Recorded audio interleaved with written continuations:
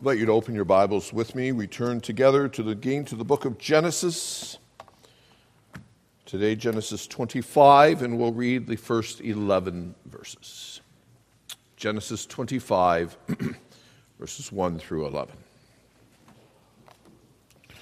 Continuing with our series on Abraham, you may recall that in the previous sermon we dealt with the death of Sarah and the marriage of Isaac. And now we pick up the reading, Genesis 25, verse 1. Abraham again took a wife, and her name was Keturah. And she bore him Zimran, Jokshan, Medan, Midian, Ishbak, and Shua. Jokshan begat Sheba and Dedan. The sons of Dedan were Ashurim, Letushim, and Leumimim. The sons of Midian were Ephat, Epher, Henoch, Abidah, and Eldah. All these were the children of Keturah. And Abraham gave all that he had to Isaac. But Abraham gave gifts to the sons of the concubines which Abraham had. And while he was still living, he sent them eastward, away from Isaac his son, to the country of the east. This is the sum of the years of Abram's life which he lived, 175 years. Then Abraham breathed his last and died in a good old age, an old man and full of years, and was gathered to his people. His sons Isaac and Ishmael buried him in the cave of Machpelah, which is before Mamre, in the field of Ephon, the son of Zohar the Hittite, in the field which Abram purchased from the sons of Heth. There Abraham was buried, and Sarah his wife. And it came to pass after the death of Abraham that God blessed his son Isaac, and Isaac dwelt at Beer Lahai Roi. Thus far the reading. May God bless both the reading and the exposition of his word. Beloved congregation of our Lord Jesus Christ, this is the 10th and final sermon in the series of sermons that we have been engaged in for the last half year or so on the life of Abraham. Whenever you take on preaching from an Old Testament passage, it's true of all passages, but it becomes doubly significant in the Old Testament, it is very important that you, in preaching, not simply go through the narrative as a historical exercise. Preaching is not Bible study. In fact, to be faithful, the preacher really has to allow the congregation to answer three core questions about the passage from which he is preaching. First of all, what does this mean in the original? Why is this passage here? The story of Abraham that we have been studying is a story, as I mentioned in the first sermon, that takes place in the book of Genesis. And the book of Genesis means beginnings.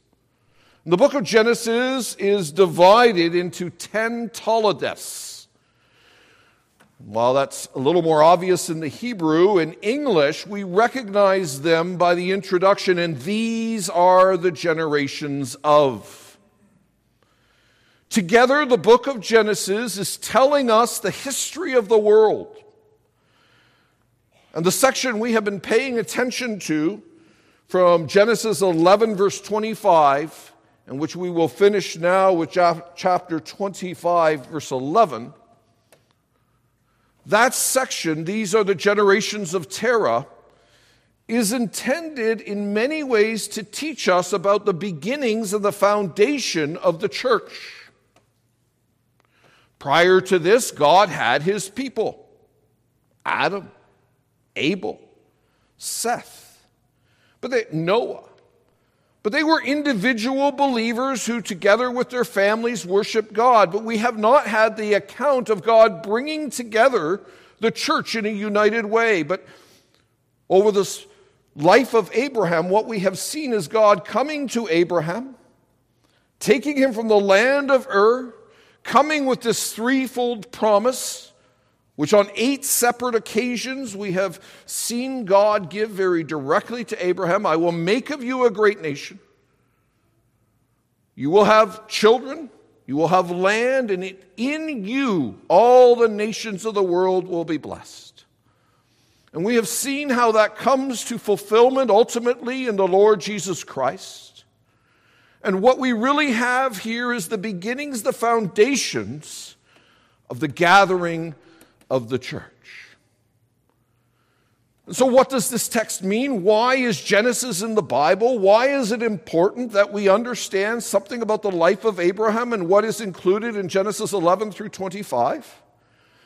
Well, what's important about it is the fact that we have real history, that God from the beginning of time has been busy gathering the church. And so the first question the preacher has to provide is an understanding of what does this text mean in its original context. Why is it here? Why is it included? The second question involves doctrine. Where does this fit in the overall message of the Scripture? You see, the Bible is not a collection of 66 random books put together. The Bible is not simply the accumulation of a bunch of stories or a particular take on history.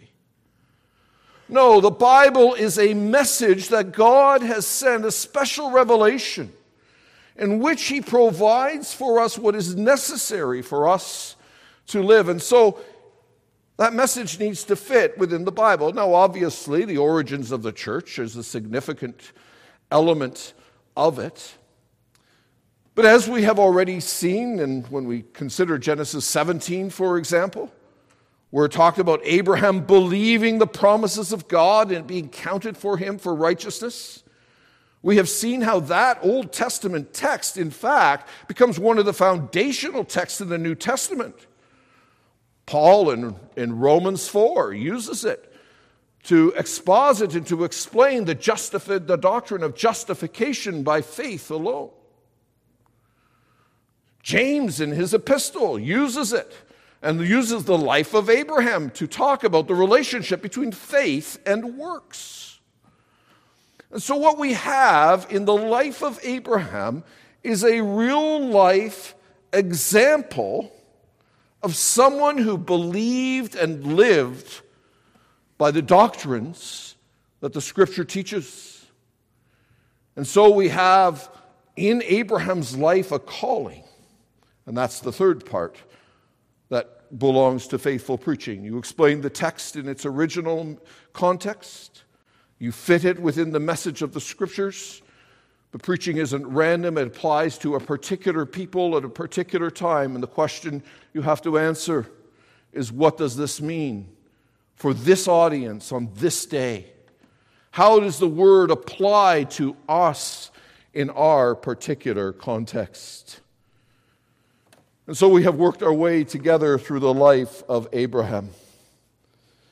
And now we come to a passage which is about the death of Abraham. And indeed, when we look at this as part of the whole story of Abraham, it takes on significance. But I want to suggest to you this afternoon it takes on special significance in its application for how the people of God are called to view their own death. So this afternoon with you, I want to, looking at the passage and seeking to be faithful to the text, draw out of it some particular lessons for you and I as we recognize the fact that whatever differences there are among us, and here we are gathered as a gathering of several hundred, there are no two people alike. But unless the Lord returns, this I can say with absolute certainty, the one thing we all have in common is that we're going to die. Every one of us. Now, when the world deals with death, it sees it as a very sad and a very negative thing. Ordinarily, when we talk about life, we talk about youth with excitement, the vigor of youth, the joys of youth.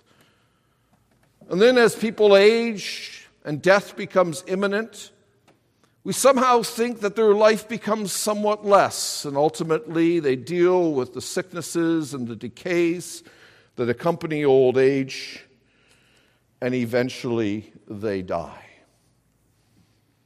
The way the world tells the story of life, it's the story of light to darkness.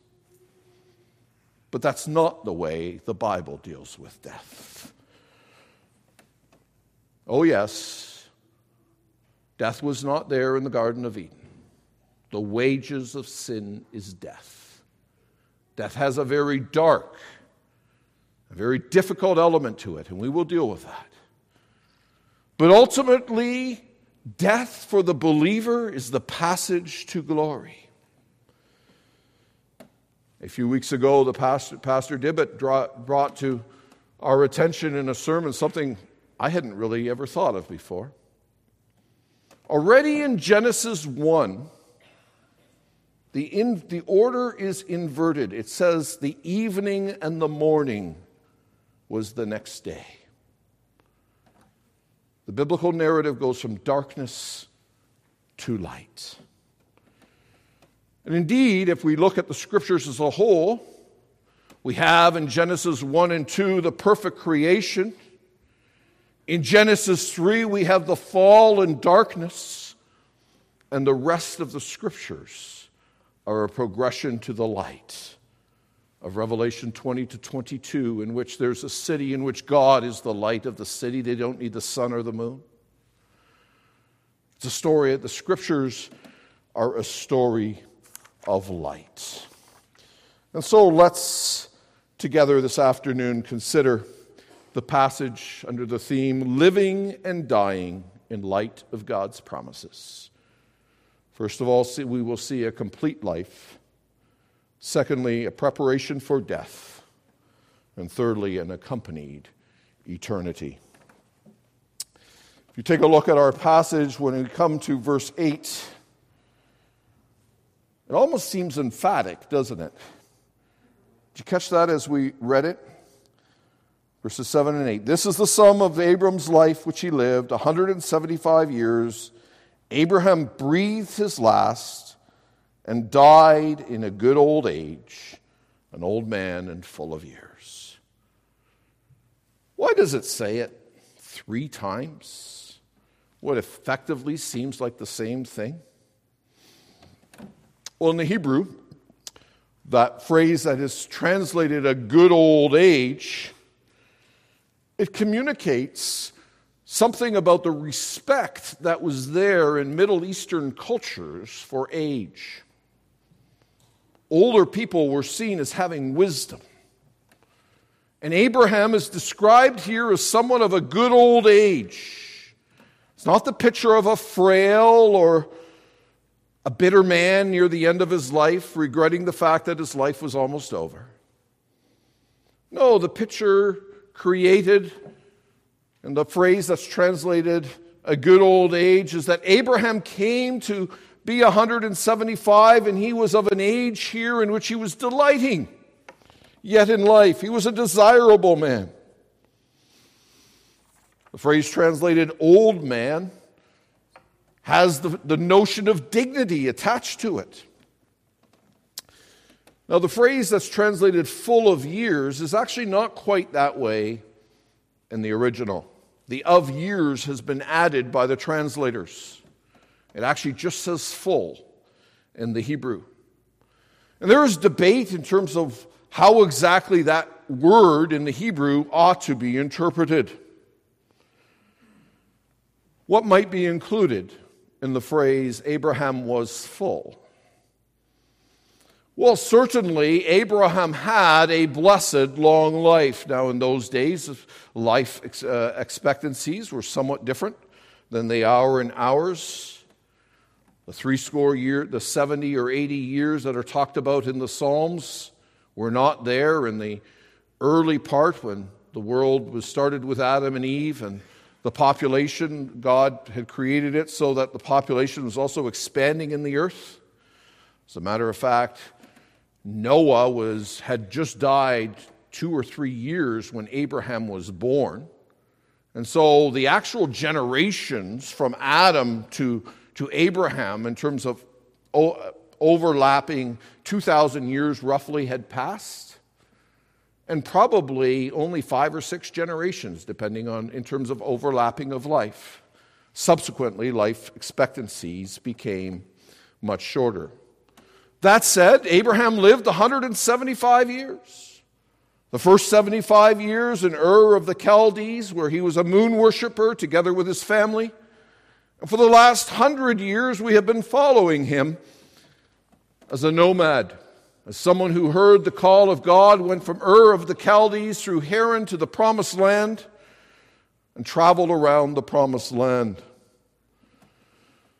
And indeed, his life was full.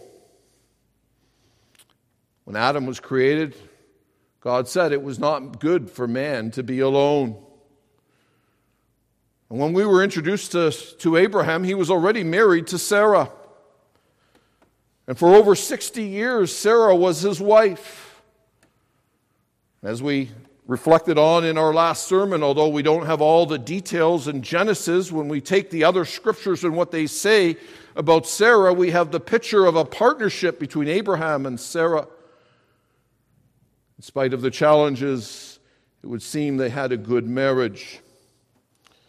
And Sarah has died, and as we turn to Genesis 25, we are introduced to Keturah. As we read it here, it would appear that the marriage to Keturah happened after Sarah's death.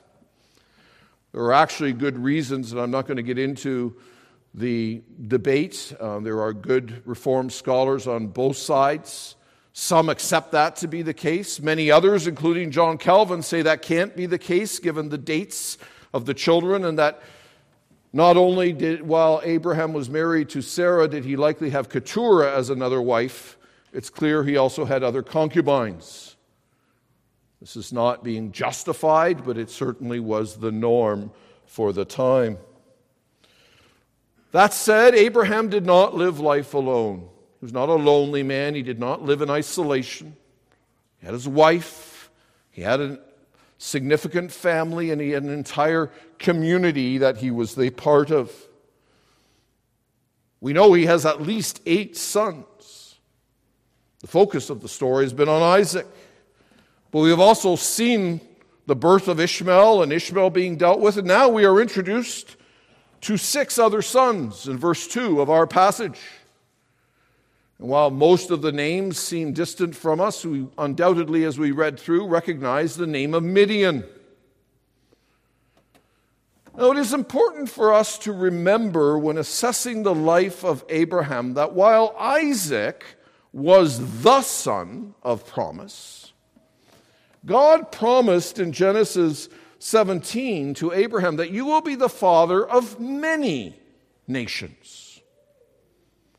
And indeed, we see that not only is Abraham the father of Isaac and of Israel, Abraham is indeed claimed to this day as the father of many other, especially Arab nations who trace their lineage through Ishmael. And in Bible times, Midian also being a nation from the east. And while these children are not saved, they are not part of the covenant, they yet are portrayed in the Bible as blessings to Abraham. And I don't want to go too far down this road because it's a difficult passage and I'm not sure what entirely to do with it. But when you go to Isaiah 60, you will see that speaking of the new heavens and the new earth in an apparent prophetic way, foreseeing what is going to come in the future, Isaiah talks about the ships of Tarshish bringing in various goods. And in verse 6, it talks about the dromedaries and the camels of Midian being brought for the benefit of the people of God to the glory of the Lord, it says.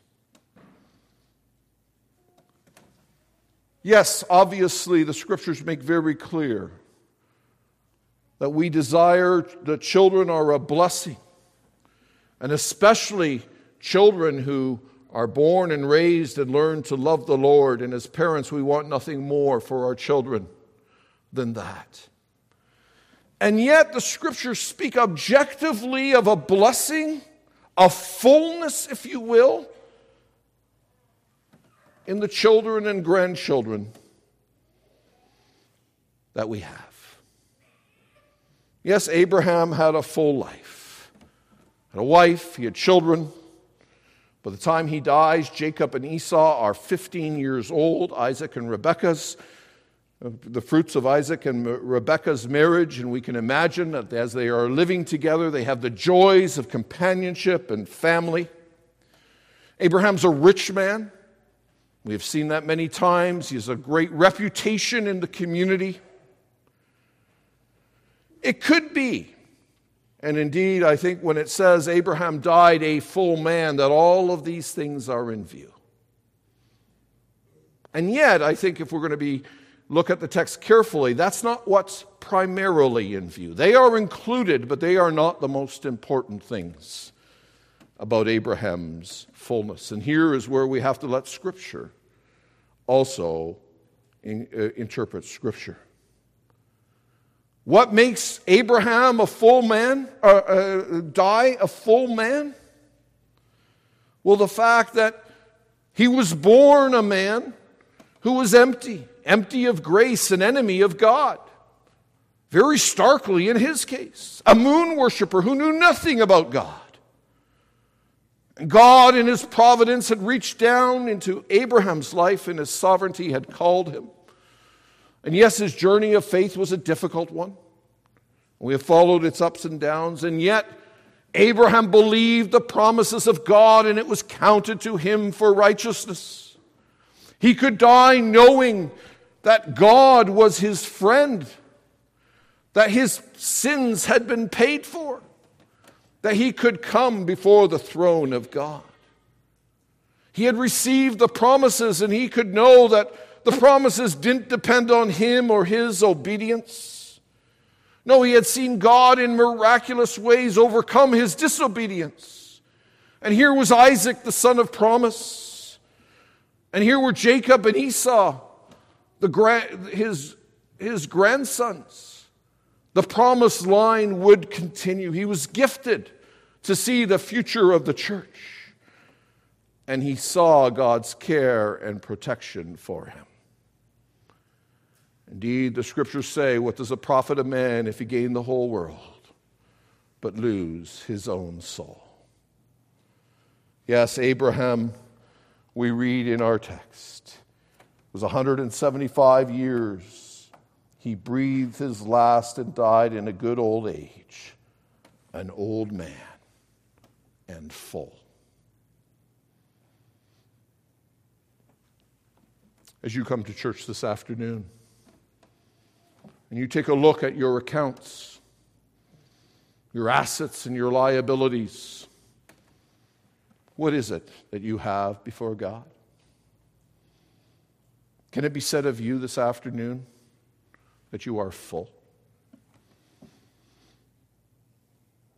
That the sin that was on your account as you were born, that original sin, the sins that you and I commit every day, the sins of omission, sins of commission,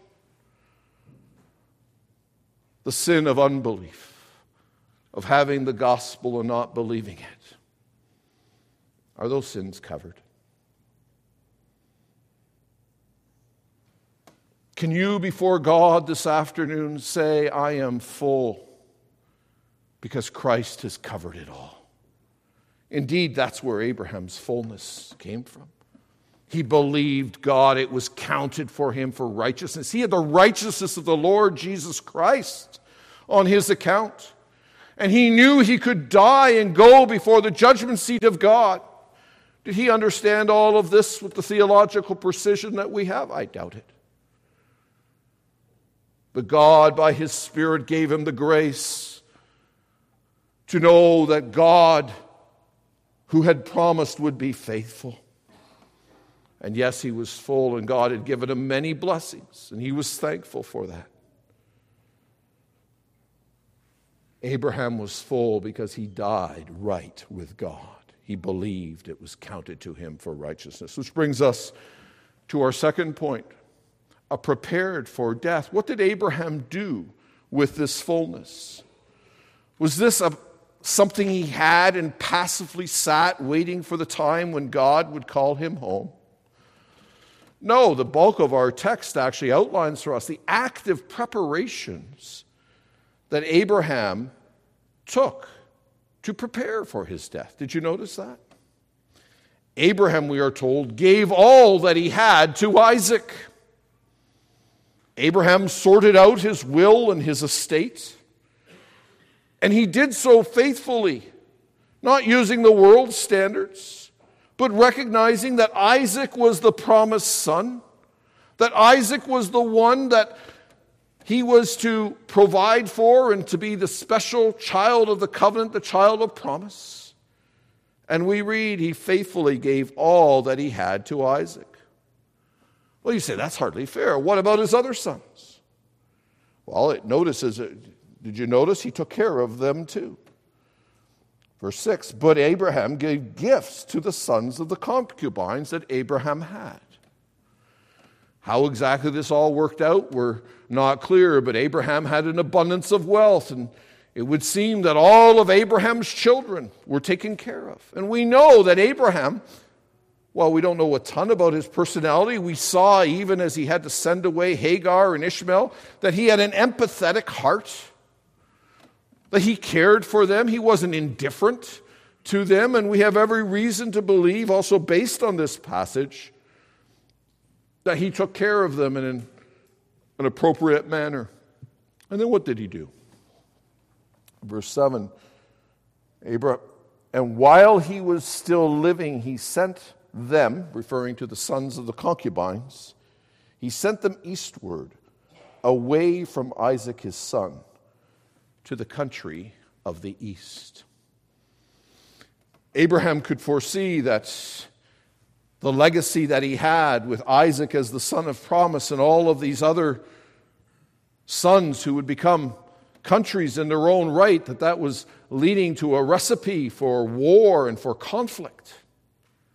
And proactively, before he died, he foresaw these arrangements and he took steps to separate the sons. And that he did so successfully is evidenced by the fact that when he died, Ishmael and Isaac come together. They clearly have a good relationship. They bury their father together. Abram's very sober-minded about the fact he's going to die. Now, 37, 38 years pass between the death of Sarah and the death of Abraham. There's a fair bit of time covered in the midst of all of these passages. And what the picture that is given of Abraham is not him having retired and accomplished things and simply waiting, but proactively dealing with the fact that he's going to die and putting his house in order. Indeed, that was the instruction God gave Hezekiah, didn't he? When he said, you're going to die. Set your house in order. Are you and I living in a way that is setting our house in order for after we die? So I was reflecting on this. I found it convicting to ask myself in my own arrangements, how much am I thinking about providing for myself while I live? And how much am I thinking about what happens and how to steward the gifts that God has given me after I die?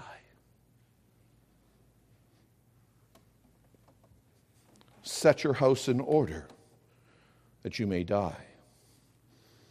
Abraham has a mature faith. Early on in Abraham's life, we saw Abraham being very impetuous, didn't we? He had been called, he had been sent to the land of Israel. A famine came, and what did he do? Took matters into his own hands, and he went off to Egypt. He was called to wait patiently for the birth of a son. Him and Sarah arranged instead for him to take on a mistress, and Ishmael was born. But now, as we have seen, especially over the last several chapters, and we saw with the testing of the sacrifice of Isaac, Abram's faith has matured. And what we have in our text is a picture of a mature faith preparing to die. Over the last several years in my day job, I have been very engaged in the assisted dying debate, the euthanasia debate, as it has worked its way into the law of our land. And it was tied into that is the provision of palliative care and how do we deal with death. I think we live in a cultural moment which perhaps more starkly than any other time in history contrasts the Christian versus the secular understanding of death. What is this big craze in our society towards euthanasia? 90% of us, according to statistics, are going to die a death in which the time of death is reasonably foreseen. About 10% of people die in a sudden accident, a heart attack, an aneurysm, something sudden. About 90% of people die in a circumstance in which it is knowable that in the next days, weeks, months, you are likely to die. Most of us are given the opportunity to prepare for death. That's a very troubling concept to the secular mind. To think of death without God makes humans very afraid. And so we have in our own day a movement towards euthanasia. And on the face of it, they say it's to avoid suffering. And yes, death is a painful process. The wages of sin is death. It's a consequence of sin. And yet, with the help of modern medicine, the worst of pain for most circumstances can be dealt with through medicine in our day. That's not really the real issue that's being driven at. You see, what human beings want is autonomy. They want control. They want to decide. And there is something about the move towards assisted dying in which it is the decision. I'm not going to let God decide when my life is over. I'm in control. I'm going to decide how and when I die. Oh yes, it's an expression of an unredeemed heart militating against God. The scriptures, throughout the whole scriptures, but also illustrated here in the life of Abraham, present a very different picture of how the believer is to deal with death. We are to prepare for it. It was a secular palliative care book on medicine that I read about 5 years ago that actually highlighted, I think, very helpfully what it is. It said, the focus of care, and it was arguing against perhaps the over-hospitalization and the over-medicalization of death in which we keep people alive. And it said, we need to understand when you have a terminal disease, we need to do care in light of the purpose of life. And it listed 5 things. The author said, when you die, there are 5 things that most people need to contend with. There's someone to whom they need to say, I'm sorry. There's someone to whom they need to say thank you. There are people that they need to tell that they love. There are dependents that they have to assure will be okay after they're gone. And they will have to assure others that they're okay after they're gone. And as I thought of that, and it came to mind as I was preparing this week, I thought actually, in God's common grace, He provided a fairly complete summary here of how it is we ought to prepare to die. Is there anybody here this afternoon who has unsettled accounts? People to whom you ought to have said, "I'm sorry" to, and you know it, but you haven't done it? Have we appropriately communicated our thanks to those on whom we are dependent in various ways, with whom we live our lives? Do we communicate our love to those who are near and dear to us? Have we set our house in order?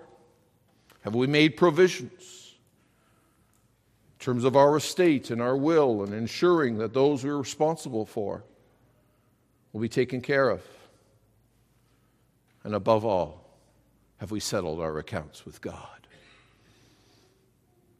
Well, you see, preparing to die is also preparing to live. Because which of those 5 things really focuses only on death? Indeed, would we not here have something in terms of also living our life?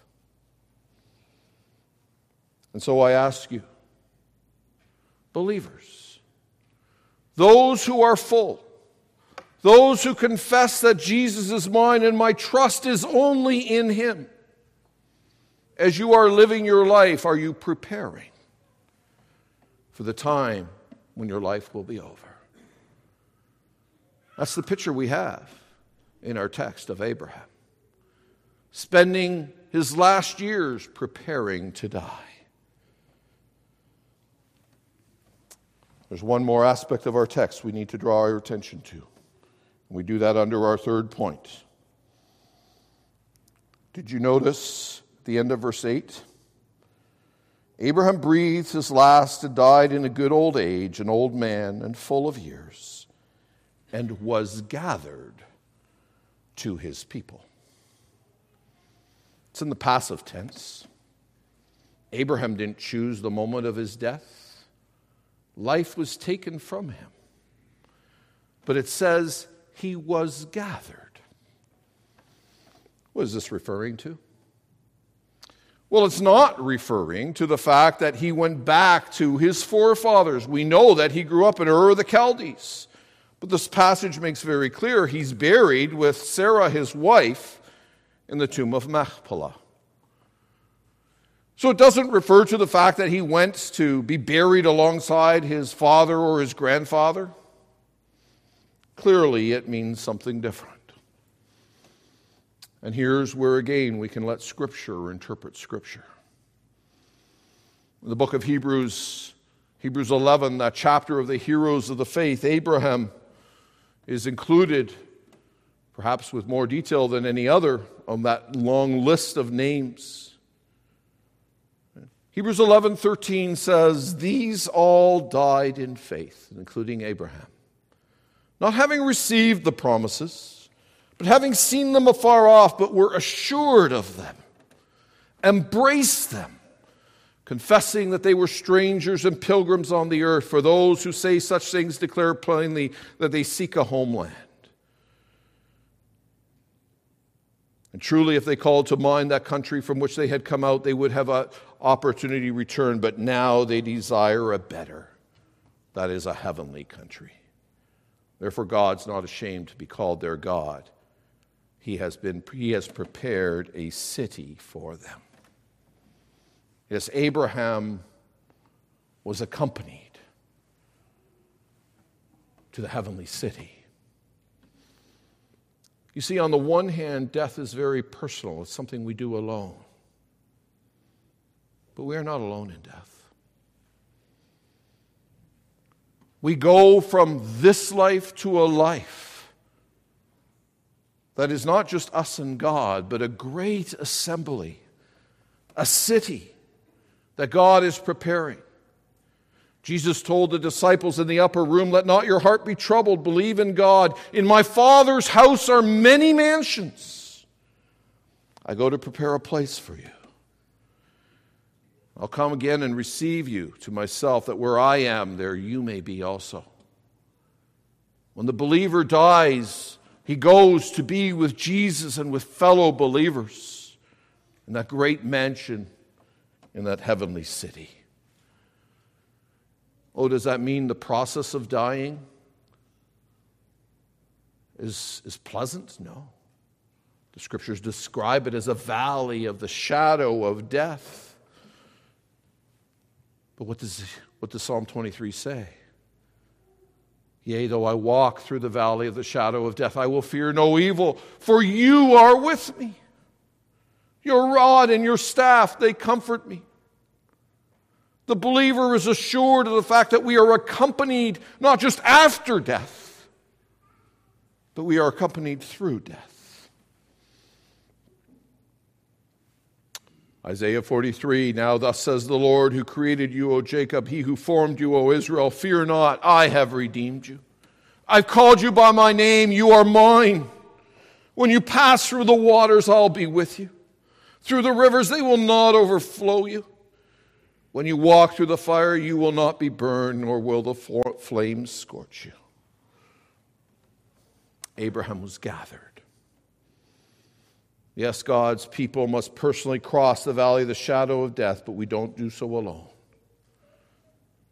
God accompanies us to take us home. Home. To the city with many mansions. To all the saints. Abraham went home to be with Sarah. To be with Jesus. Oh, Abraham didn't have 1 Corinthians 15, but he had biblical hope and trust. Having not received the promises, he believed them to the city that God prepared. He was accompanied. Hebrews 11 says, when it goes through this whole list, now therefore, because we are accompanied, surrounded by such a great cloud of witnesses, O believer, even as you face your own death, know that there is this cloud of witnesses prepared for your coming. The picture in Hebrews is as cheering through the stadium of life those who've gone before to the finish line of death and rejoicing in sinners who come. Abraham was accompanied through death. Does that mean that when he got to heaven, he knew exactly Sarah and everyone else? We don't have the Bible is quite silent in terms of how that all will work. And we shouldn't go where the Bible doesn't. That said, when on the Mount of Transfiguration, Moses and Elijah came to talk with Jesus, and Peter, James, and John were there, they didn't need any introductions. Peter knew who they were. Oh yes, believer, Abraham is alive today. He was accompanied into death, and today is in glory. These are events that occurred about 4,000 years ago. These are the generations of Terah, is how the passage began. And indeed, the reason the book of Genesis, the book of beginnings, is there is it's a book of beginnings under God's promises.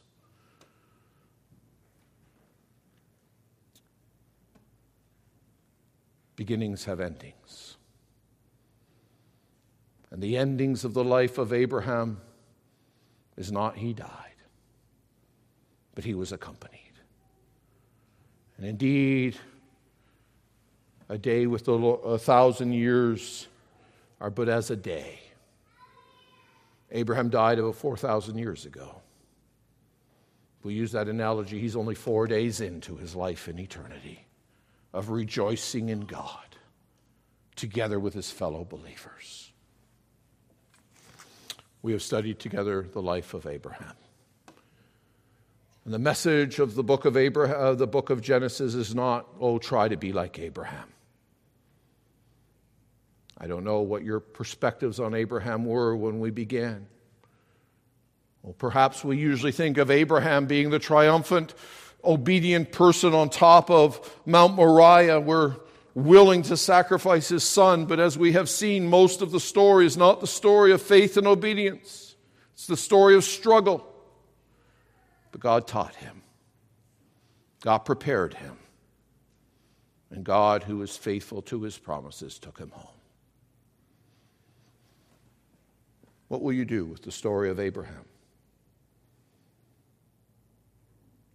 Will you use it to prepare for your own death? Not as a dark chapter to be avoided, but as the light that follows the darkness. The evening and the morning were the next day. God is preparing for his people a place of glory. And he has promised to accompany them and to take them home, and not one will be lost. Let's pray together.